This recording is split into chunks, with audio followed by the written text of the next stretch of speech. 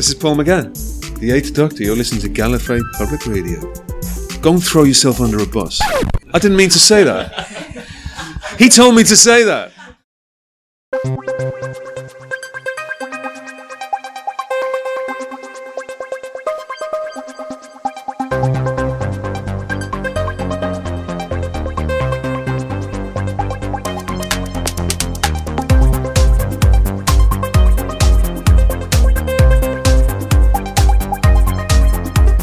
This is Gallifrey Public Radio, a weekly podcast dedicated to positive enjoyment of Doctor Who. We travel through classic and new episodes, explore the extended universe, and play a few games from time to time. We do discuss news, content that has been officially released, and the occasional interesting rumor, but we'll warn you before anything considered spoilers comes up.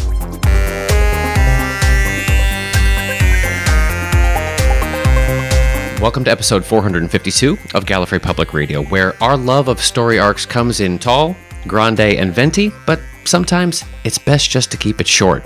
I'm Keir. I'm Haley. And I'm Julie. This week we look at the 6 frantic hours of the Doctor Who Flux story and wonder how much the credited script editors Caroline Buckley and Rebecca Rohan were allowed to do with the Chris Chibnall material they were handed. Yeah, one of the recurring points about the 13th series, whether you take it from a positive or a negative review, is that the sheer volume of plot within it is enough to drown the ill-prepared viewer. And given the very strange marketing efforts that were leading up to the Halloween premiere, there really wasn't much preparation that those viewers could do. From breakneck pacing to times when multiple story threads converged and diverged to breathless plot exposition, critics were given all the ammunition they needed to curse the showrunner, while his defenders claimed he made Doctor Who a more risk-taking and compelling show. Casual viewers were thrown to the wolves, though. Over 6 weeks, we kept finding things that could benefit from more screen time, things that didn't need the time they had, or scenes that could have been resequenced to make the whole thing more approachable. Now, we are thrilled to have a friend joining us for this chat who often discusses Doctor Who positively, constructively, and with a fair bit of good humor and a clear love for the show. So, Kevin, welcome to GPR. Thank you. It's a pleasure to be here. I'm excited to have this talk.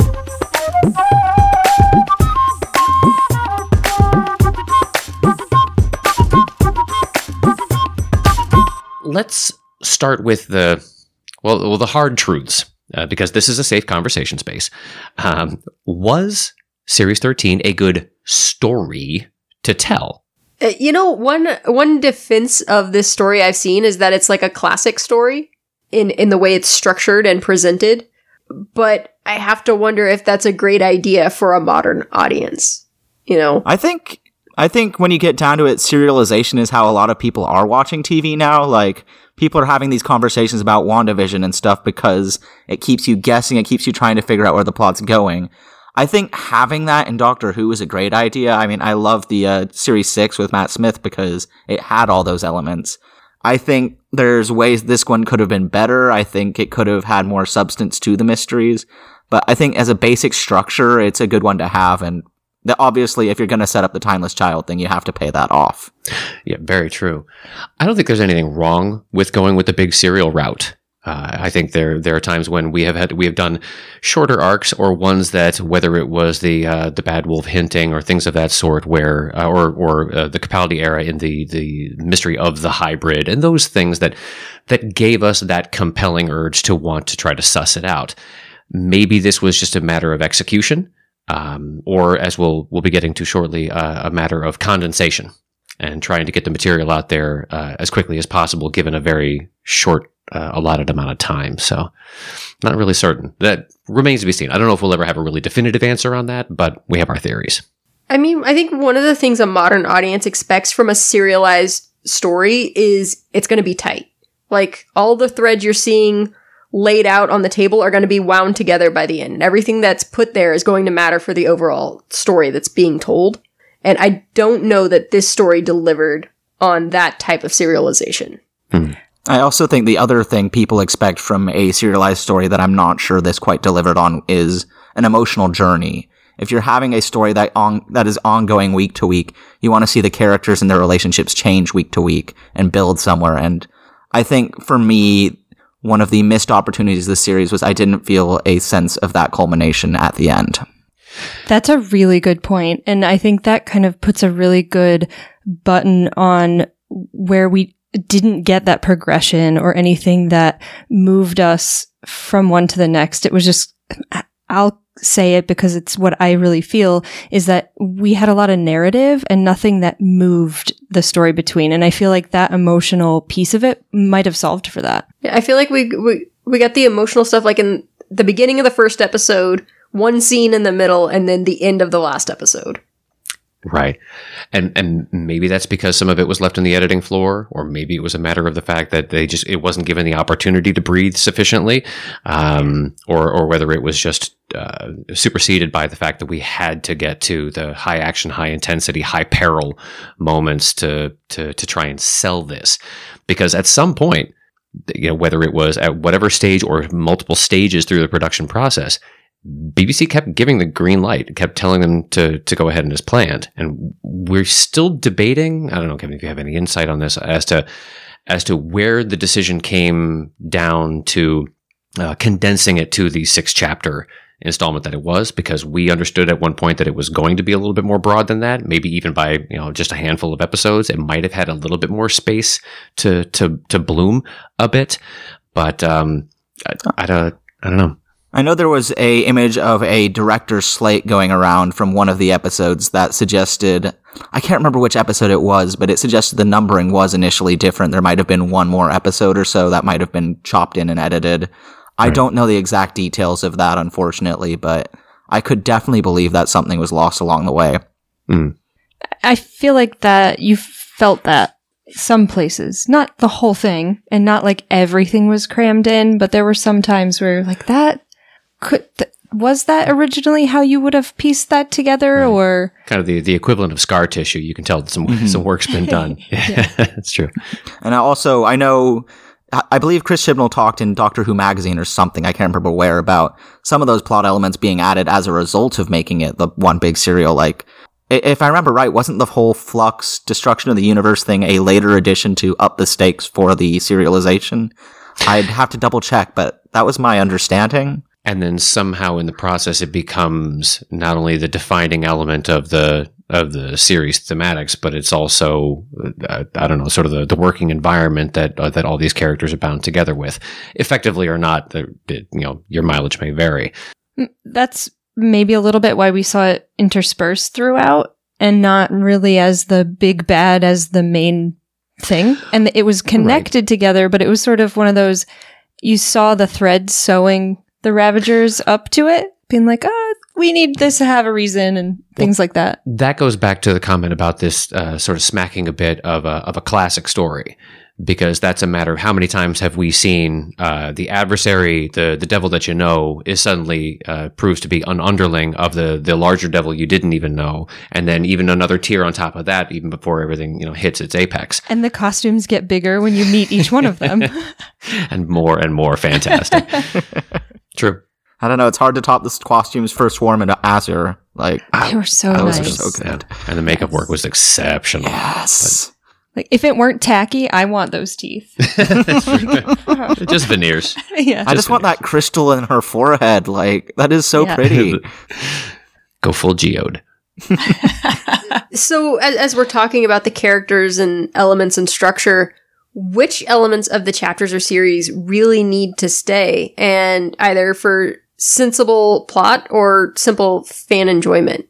Well, we touched on this really briefly. The Timeless Child and Fugitive Doctor division aspect was a must, because that was far too much to throw the fan base at the close of Series 12 to just name check that or give it some sort of a cursory mention through the course of this series. That had to be the core.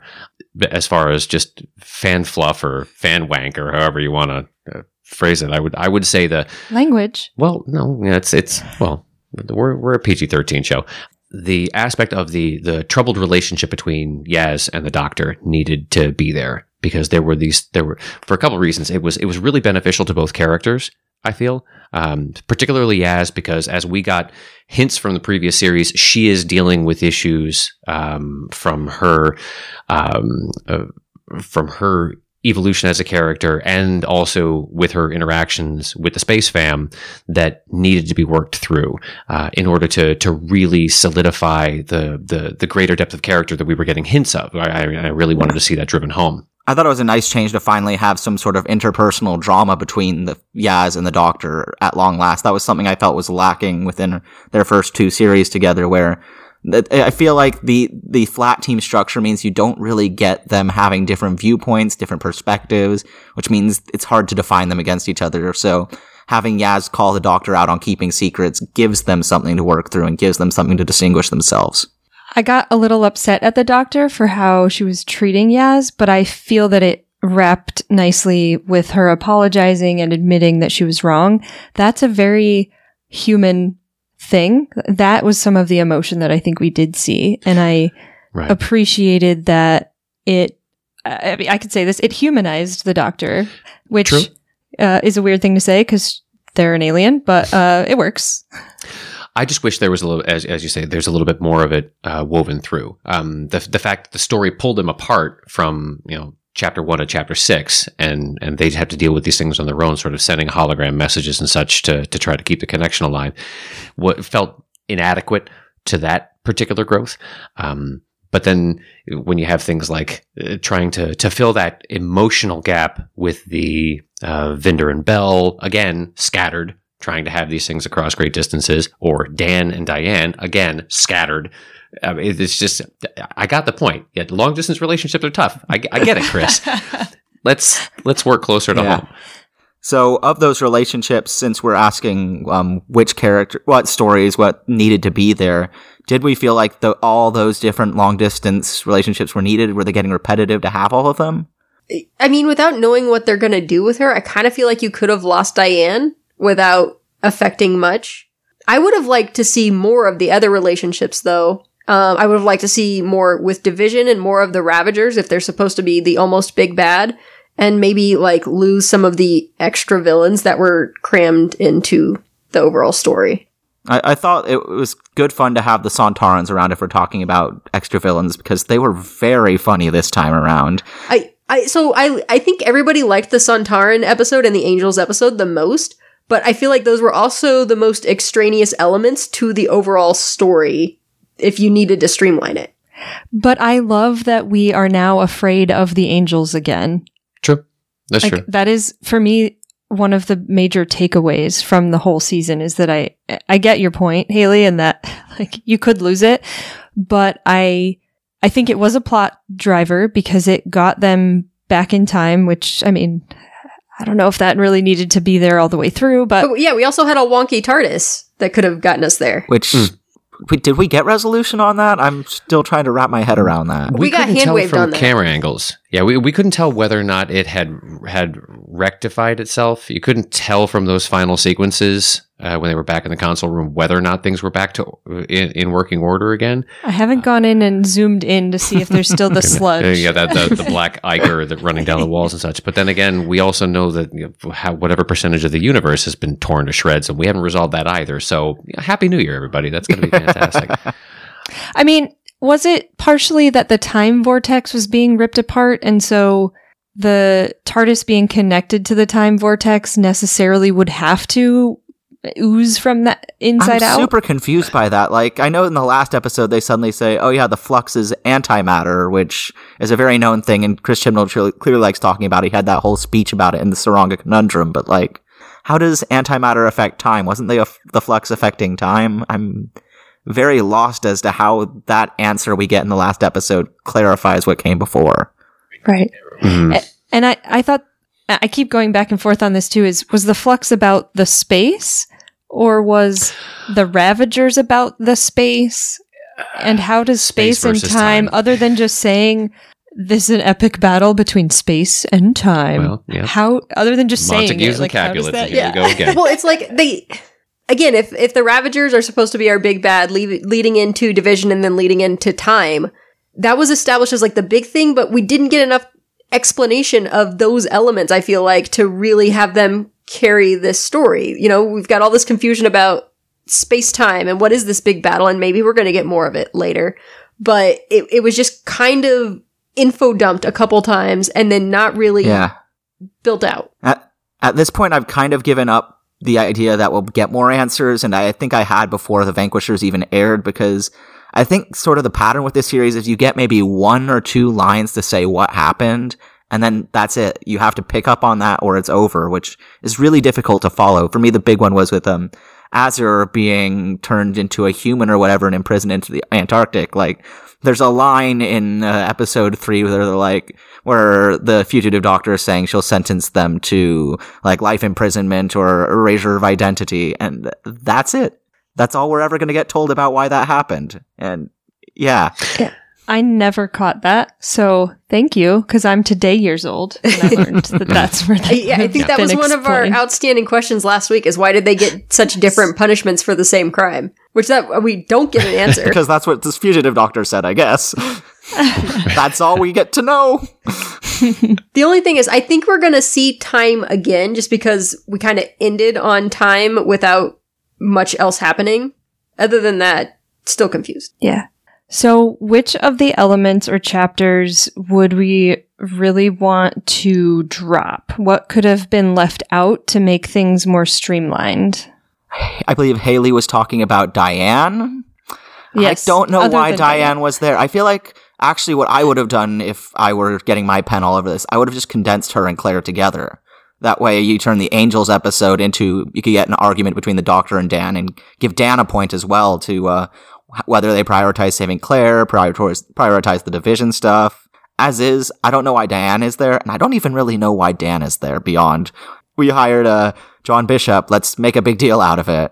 Right. Well, also with Jericho stealing every scene he was in, Dan really didn't get a chance to stand out. I like the dynamic between Yaz and Dan.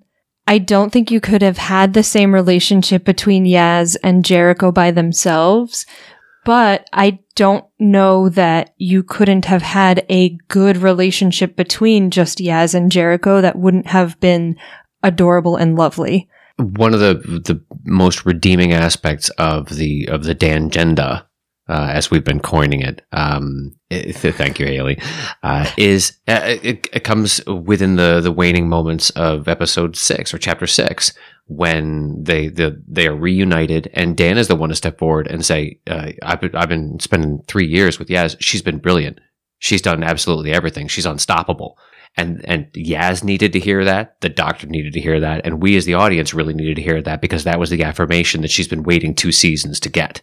So, but does Dan have to be the one to deliver that? Well, the fact that Dan was a character that could just be sort of knocked about as the likable lump for that long, comedic relief when necessary, but he was also the Liverpudlian connection, so that if you're going to keep that as that return point, which explains why Chris Chibnall said, well, I wrote this character for John.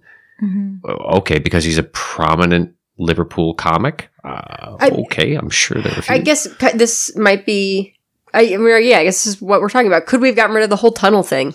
I would absolutely have cut that. I think it would have been very easy to set up those doors in any other fashion.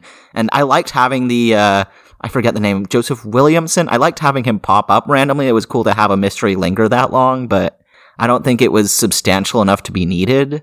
I kind of feel like that whole thread, feels like it would have been left over from a full series. Like, I'm guessing they would have contracted John Bishop pretty early on, like way before COVID hit, and been planning like a full series where he would have just been the normal companion, and then you condense it all and he feels kind of extraneous. Yeah, but, yeah.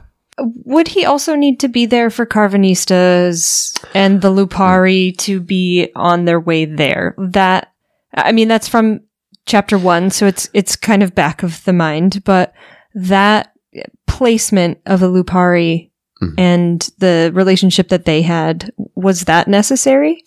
Well, we end up with a lot of causality layers here. Because we choose to include this character, we have to then wrap this around it in order to justify that. Now that we've got that, we've got an imbalance of power, and we need to bring the Lupari in because the Centaurans are going to be involved. Because the Lupari are going to be involved, we need to have some sort of connection that brings them to Earth in the first place. So now we need to connect them as a, man's best friend, a long-running connect gag. The doubts. Yeah, so it's just layer upon layer upon layer that if you were to go back and say, you know what, we're gonna streamline from the core, and just say, maybe we don't need to have the conflict happening both at the far reaches of the universe and on the surface of the Earth, scattered through time, and have things being caught in that stratosphere layer. That means that you can take all of those other ancillary inclusions and pare them down considerably, or chuck them entirely and focus on, I don't know, more show don't tell. Is that what a little bit of breathing room before writing, editing, and then filming gives you that time to take that step back, look at it again and say, okay, red pen here, highlight this. I think letting somebody take a red pen to your script does wonders. Yeah, I think that might be it, because I think we had some of those same frantic, overcrammed plot issues in previous episodes in previous series when they did have the time to bake through things. Like, I enjoyed the Timeless Children, but there is no reason it should have had that much happen in that episode and not space those reveals out previously. I feel like Flux suffered from the same issue, but all the more so because we had all the more to get through. Right. So what we then have as a result of what's being presented to us in just under 6 hours is a lot, and there are specific decisions that were made as to the order and sequence in which that information was going to get conveyed to us as the viewer. Whether we were veteran or casual viewer, I don't think there are any casual viewers out there that tried to plod through this.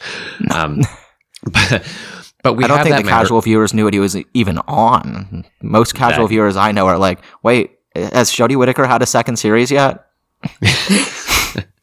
She had a third? When was it on? Oh, the past 6 weeks? What, they did it in 6 weeks? Whoa. And the one that I know is sort of like, I dropped after 4 episodes because I just didn't know what was going on. Okay, so, that leads me to my next question. Could any sort of a resequencing or a reordering of those key scenes, or what we consider to be the real pivotal plot movers, have helped those casual viewers, or even just us that felt the need to watch each episode at least twice, if not more, to really feel like we wrung everything out of it? Could a reordering of those scenes have helped understand the complex plot lines a little better? What would you have done to sort of just rejigger what was really necessary? Maybe the Angels episode happens a little earlier so that we don't have the present day Claire sent back to meet her again, to send her further back, to bring her forward. Yeah. I have no problem with tinkering with time in Angels episodes, but if you only get that sort of smashed into the midpoint, which also happens to be the only chapter out of the whole set that has a co-writer credited. Mm-hmm. Maybe I think why it works so well. I think one of the big problems you get there with understanding this series is it was my personal favorite episode, Once Upon Time, but it was also the most confusing by far, and it's where all the answers were jammed in. So by placing that right in the middle, right when people are sort of starting to wonder what's going on after the Sontaran episode and after the premiere, you just dump this massive pile of information on them in the most confusing way possible instead of raising the intrigue and providing some answers. I think that's going to throw people off. Bringing the Angel stuff forward might have helped.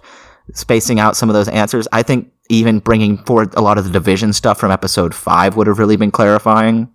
Yeah. Yeah. I absolutely agree. Because that seemed to be one of the predominant questions that kept getting louder and louder as we got towards chapter 3, 4, 5, was you keep giving us all of this really nebulous information about Division, but you're just handing us more questions and really not giving us anything to chew on. All this is just telling us is we have more and more concerns about what's on our plate. And maybe this sort of connects back to what would be left on the editing floor or would get the red stroke of death from the pen would be the entire Grand Serpent character. Mm. Oh yeah, I forgot to even talk about it. I forgot about him too. Right, because I thought about it and then was like, should I even mention him? What is it grounded Vinder a bit. Mm-hmm. Okay. Because I loved him with that, yeah. But if we don't have the Grand Serpent, can we tie Vinder into a different storyline instead? And did he need to come back? Did you need to have him in his long game infiltration of Unit? Did you have to have Unit? Well, you wouldn't have to have Unit if you didn't have the Sontaran invasion. If you didn't, and then again, here we go back to the or can we just see Kate on the street against the Sontarans earlier? Like Kate with a the Unit thinking team. for it was Chibnall started with, I want to bring Unit back. I want to give Kate her big moment. And then it's like, oh crap, COVID. Who do we have on hand that's already been in our bubble that we can reuse? That guy from Vinder's backstory. He's a big baddie now.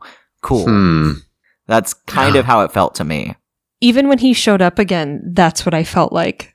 Yeah. I was like, wait, I thought we were done with you. You served your purpose. I don't feel that your grand plan fits in unless there's a big reveal in the future. But how do you get off that teeny tiny rock with no door? I mean, if you're going to have all the Sontarans around, maybe just have a Sontaran a perception filter. And that'd be funnier, too. If you got to do the whole unit. Trying to talk like a normal human and just demanding things and getting pronouns wrong on purpose. But it works perfect as like a blustering politician. Yeah. You could have just as easily had Kate deciding to work entirely on her own, pulling her resources together once unit proper got mothballed. And just say, she's just the type that I can't give this up. This is the family business. So I'm going to continue doing this offline. And she's the first one to detect these anomalies or start to suss the stall out, because they already give her credit for saying, I see you. I've been doing all the research on my own. I found out all about you, and I pulled all these files, and I've worked all these things together. That could have been the same way that she was able to determine Sontaran occupation. We were told in the second chapter, when the Sontarans were there, that they did mess with time throughout history. It could have just been the Sontarans. And her. Also, is history still broken? Random question. Like, we know. They colonized like all of Asia. Does that just does history just stay intact after that? Yeah, is there a Russia? Confused. Sontarha. It's just Sontarha. Yes, and also yes. We would know about it if it had happened. Clearly. Right? Unless we know about Russia, so we're living in one of the multiverses. Yeah. Oh man, We're on that other Those universe. multiverses are real Universe 2. popular. Yeah. yeah. Where that poor Ood is going to end up if things carry on. The last of its kind.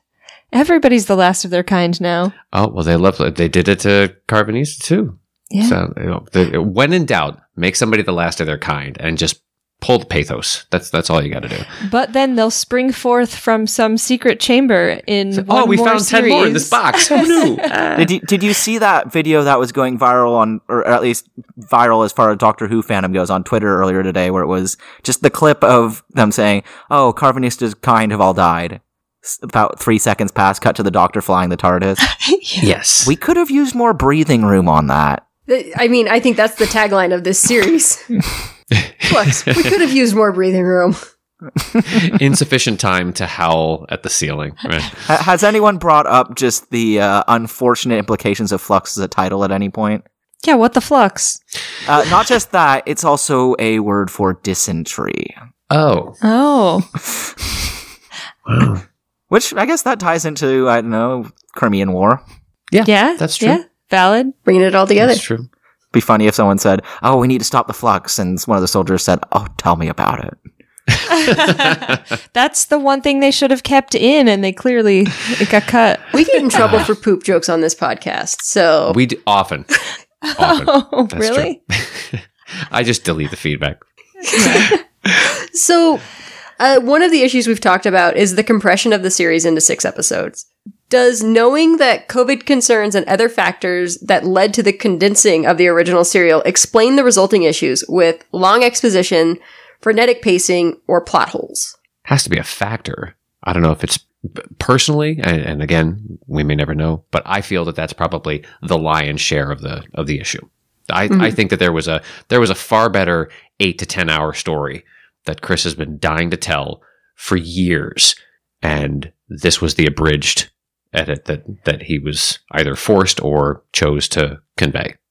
I think, to Kevin's point from earlier, that they may have had to choose some additional character placement because of, hey, this person's safe and they're here, and how can we make sure to work all of that in so that we don't have to pull in another actor from somewhere that maybe would have been scripted but just couldn't make the cut for whatever reason, dealing either health issues or just can't bounce between filming locations, so they can't be brought on for something else. So maybe something like that. If it takes 2 minutes of screen time, 2 pages of script to convey a point that a breathless Jodie Whittaker can run into the room, spew at a green screen, and run back out again in 20 seconds. Or just have her floating and there's no running time. And, oh, hey, I saw that happen. There you go. Yeah. I think it's definitely the lion's share, I would say, for a lot of the issues this series, but equally, having a breathless Jodie Whittaker run through about 50 sentences of exposition and then run out of the room has been sort of a characteristic of this whole era, I felt like. And a lot of the times those words could be a lot breezier, could be a lot shorter, or could be in a more visual or multi-character way of presentation. Mm-hmm. 100%. I felt that there was a lot of exposition to guide us from one to the next. Like, oh, I'm being pulled back to XYZ. Oh, yeah, and all the Maori scenes. Yeah. Were ones where, you know, she instead of landing somewhere and then having to figure out exactly where and when she lands, she suddenly has some advanced cognizance of where she's headed and is saying, "Oh, you're going to see me next in about 20 seconds in this location and time." Ah! I thought one of the biggest ones on that front was a scene I would personally have cut entirely at the start of episode 5 with the Weeping Angels, where she's just standing in a big field of them monologuing and trying to figure out what just happened, and all of the information about what just happened is conveyed in the next scene. There's no actual development within that scene. It just kind of, if you're going to deflate the cliffhanger anyway by having it just be a system of transportation, just go into that, have the audience go, oh, that was different and I'm surprised, as opposed to, oh, is that all we're getting? Right. Yeah. Have her break apart from the stone in the division ship. But you know, they built all those little angel statues and they had to use them again. So, but again, hats off. D-Neg killed it this year on the effects. So any opportunity they wanted, I think what they were, one of the reasons why they might have at least done a couple of seconds of that sequence, that interstitial getting her from point A to point B, was just to be able to show sheer numbers so that you could have the field of them going as far as the eye could see. Because yes, at the close of Village of the Angels, they did have 30 or so of them, you know, stacked on top of the cairn there, and that's fine. But hundreds? Well, doesn't that mean that it's going to be better by a factor of 10? But does that mean that the angels either they all hang out in that travel zone and they were just waiting like a highway, or does it take that many of them to do the transport? Like, why was all of that necessary? And how did the doctor break out? I love that image of just the angels having this like communal meet spot. It's like the Weeping Angel dive bar. I love that. I need more of that. But it's super, super quiet. And it's like a traffic jam on the highway where they all just stand there endlessly. They were all at different points of looking. So Right. they come in there and they get caught in the middle of, ouch, now I'm staring at Susan over there. What am I supposed to do? Damn it, Susan. Until someone else transports right in front of them and then they can... It started as just 3 of them. And every time one of them would pop into the room, they'd get stuck. And it just gets worse and worse. We sort of already touched on this, but having at least 2 script editors credited in the Series 13 production, do we think they were able to do anything useful working for an autocratic showrunner? Very protective of his material. Yes. Like staring down people in interviews saying, don't talk about nothing. Yeah, that and the disclosures. Well, correct me if I'm wrong. I mean, by textbook, in modern parlance, the definition of a series showrunner is a combination of wearing the lead executive producer's hat and story editor, not necessarily script editor. Am I right in that sort of general, sort of vague combination of titles? Or is I don't want to get into semantics, but showrunner is such a vague title as far as I'm aware that it can take on so many different hats, like you're saying. Definitely some combination of a head writer or script editor and producer seems to be roughly what we're looking at. But, I mean, plenty of shows have multiple showrunners or, you know, all that. It's a very Doctor Who thing, I think, to have specifically the model we have right now. And I don't know how many people are really doing it the same way. We've discussed, I don't know how many times over the years, about how Doctor Who would benefit from a writer's room, or some variance thereof, or at least, a rotating cast of characters where there's at least more than one set of hands on the keyboard at any given moment. But as far as what these, alleged script editors are allowed to do, knowing that Chibnall has always said in every junket and any opportunity, a convention panel and things when he did actually deign to speak about it, that this was a story that he has been waiting for so long to tell. That this was something he knew he wanted to be able to do, and this opportunity presented itself because he's got the doctor that he wanted, he's got the supporting cast that he wanted, he's got the opportunity, he's got the budget that he felt that he could do it. And the only thing that really kind of kicked him this time around was he wasn't given as many hours of screen time to actually do it. So I understand, but anybody that dares pick up that pen and say, I have some notes, whether it's coming from these two individuals who are credited as script editors, or anybody in on the camera side of things that say, all right, well, we need some connective tissue here, or this is a pretty broad jump. What have we got to backfill this transition? Are we just going to do Star Wars wipes, Lucasfilm wipes to get us from scene to scene, or what have you? Yeah. I think you can. I don't think that we will ever really know for sure, and because we're not in the room. But I think that seeing what was produced, I think you can guess that there are opportunities for that feedback in this kind of structure, which is why we've talked about it a little bit, how successful writers' rooms can be, or at the very least, just do you mind taking a look at this? Make sure I've got something that has a good through line. Any kind of notes, they can be taken with as much weight or as little as necessary from the perspective of this is my story and I want it told a certain way. But I think that there is that opportunity for sure. Well, and if only one set of eyes is looking at it, only one set of hands is touching it, it's very easy when you're reading the story that you're trying to tell. You can fill in the gaps because, you created those gaps and what the whole process and story is supposed to be. That's the benefit of another set of eyes, is someone who is not in your head can be like, I don't understand how you got from here to here. Show me. Yeah. And I think the other benefit is, I think this era in particular has had a habit of wandering into unfortunate implications, be it, say, turning the master over to the Nazis, which is still the most glaring one to me, or even in this series, the doctor saying, oh, there's a lot of people without a home, they're refugees, they're going to go try and invade you now.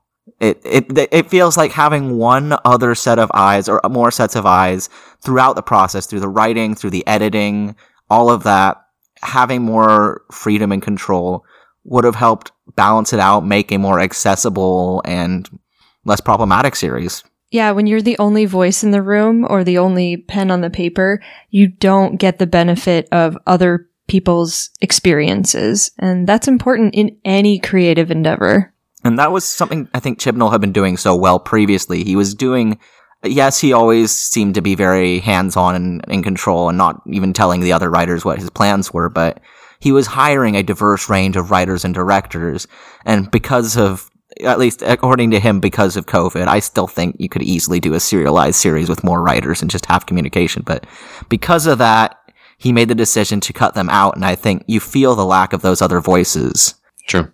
We use technology to talk to other people far, far away. I don't think that's so hard, right? There are a lot of creative properties out right now that are doing those sort of hive mind projects and managing to put material forward that does have that rounded, fleshed out or broken in feel of knowing that this has gone through a couple of eyes and someone who comes through and says, all right, this just needs a little bit of levity, it needs a bit of punch up. And somebody else comes in and says, there's some continuity concerns that I'm still grappling with, or somebody else who says, it's just a matter of, I need to blow more things up. Can we please just blow more things up? Because this is supposed to be a family show and kids want to see potatoes exploding or, what have you. So, hash browns. Chocolate hash browns. That's true. Chocolate hash browns. I don't know if I'm willing to take that forgot about gamble. That. No, chocolate covered potato chips are lovely. That is true. That is true. I sit corrected. Forgot about that. But as it stands, we still have two specials remaining in the Chibnall era, so to speak. But it is safe to say that at this point, those who enjoy his work and defend his work will continue to do so, and those that don't are certainly not going to be swayed if they ever possibly could.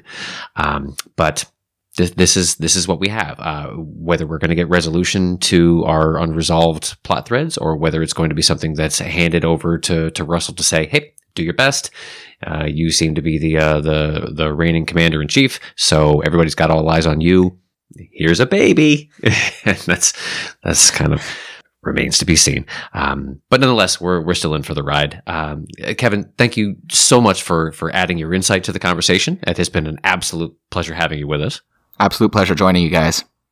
And I think we know we're probably not going to go back and rewatch this series often. But someday when there's true. For hopefully for anybody who is listening this, in the year 2000 in the distant future, that our assessment rings true. I think we gave this a fair shake. We watched all these chapters at least 2, if not 3 plus times, to make sure that we were getting all we could from them. There are a lot of positives. There are a lot of positives to this. As we started at the top of the conversation, there were a lot of things about this that we genuinely enjoy. It is an interesting story. It is risky. It is a bold endeavor. It just may not have stuck the landing. It has Eustachius Jericho in it. It has Eustachius freaking Jericho. And it has some great costumes from The Mummy. So, I mean, how can you go wrong? Well, I guess we've seen how you can go wrong. We saw. Hey, at least it gave us Thaddeogram. I'm so thankful for that. That is definitely true.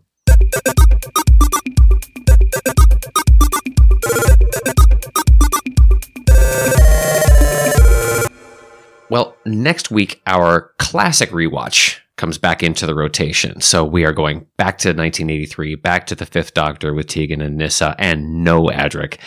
So that we pick back up with the return of the Mara in Snake Dance, because you get Tegan back and you finally have her back in the TARDIS. So what do? You give her more trauma, because why you gotta do a heck for Tegan? Well, because I know Janet Fielding can take it. She's tough as nails. So until then, this has been episode 452 of Gallifrey Public Radio. Until next week, this is Keir saying, the Chibnall Legacy. 60% of the time, it works every time. This is Julie saying, I'm all in for that Lupari Viking shield wall.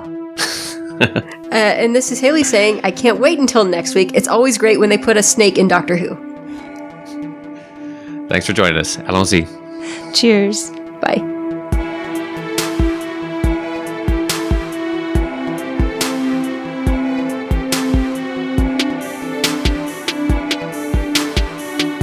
Thanks for joining us for another episode of Gallifrey Public Radio. Want to keep the conversation going? You can find us on Twitter, Facebook, Instagram, and YouTube, or just send us a good old-fashioned email to feedback@gallifreypublicradio.com. You can also give us a phone call at 754-225-5477. That's 754-CALL-GPR, and you may hear your voice on a future episode of the show. Everything's got to end sometime, otherwise nothing would ever get started. Join us next week for a brand new episode.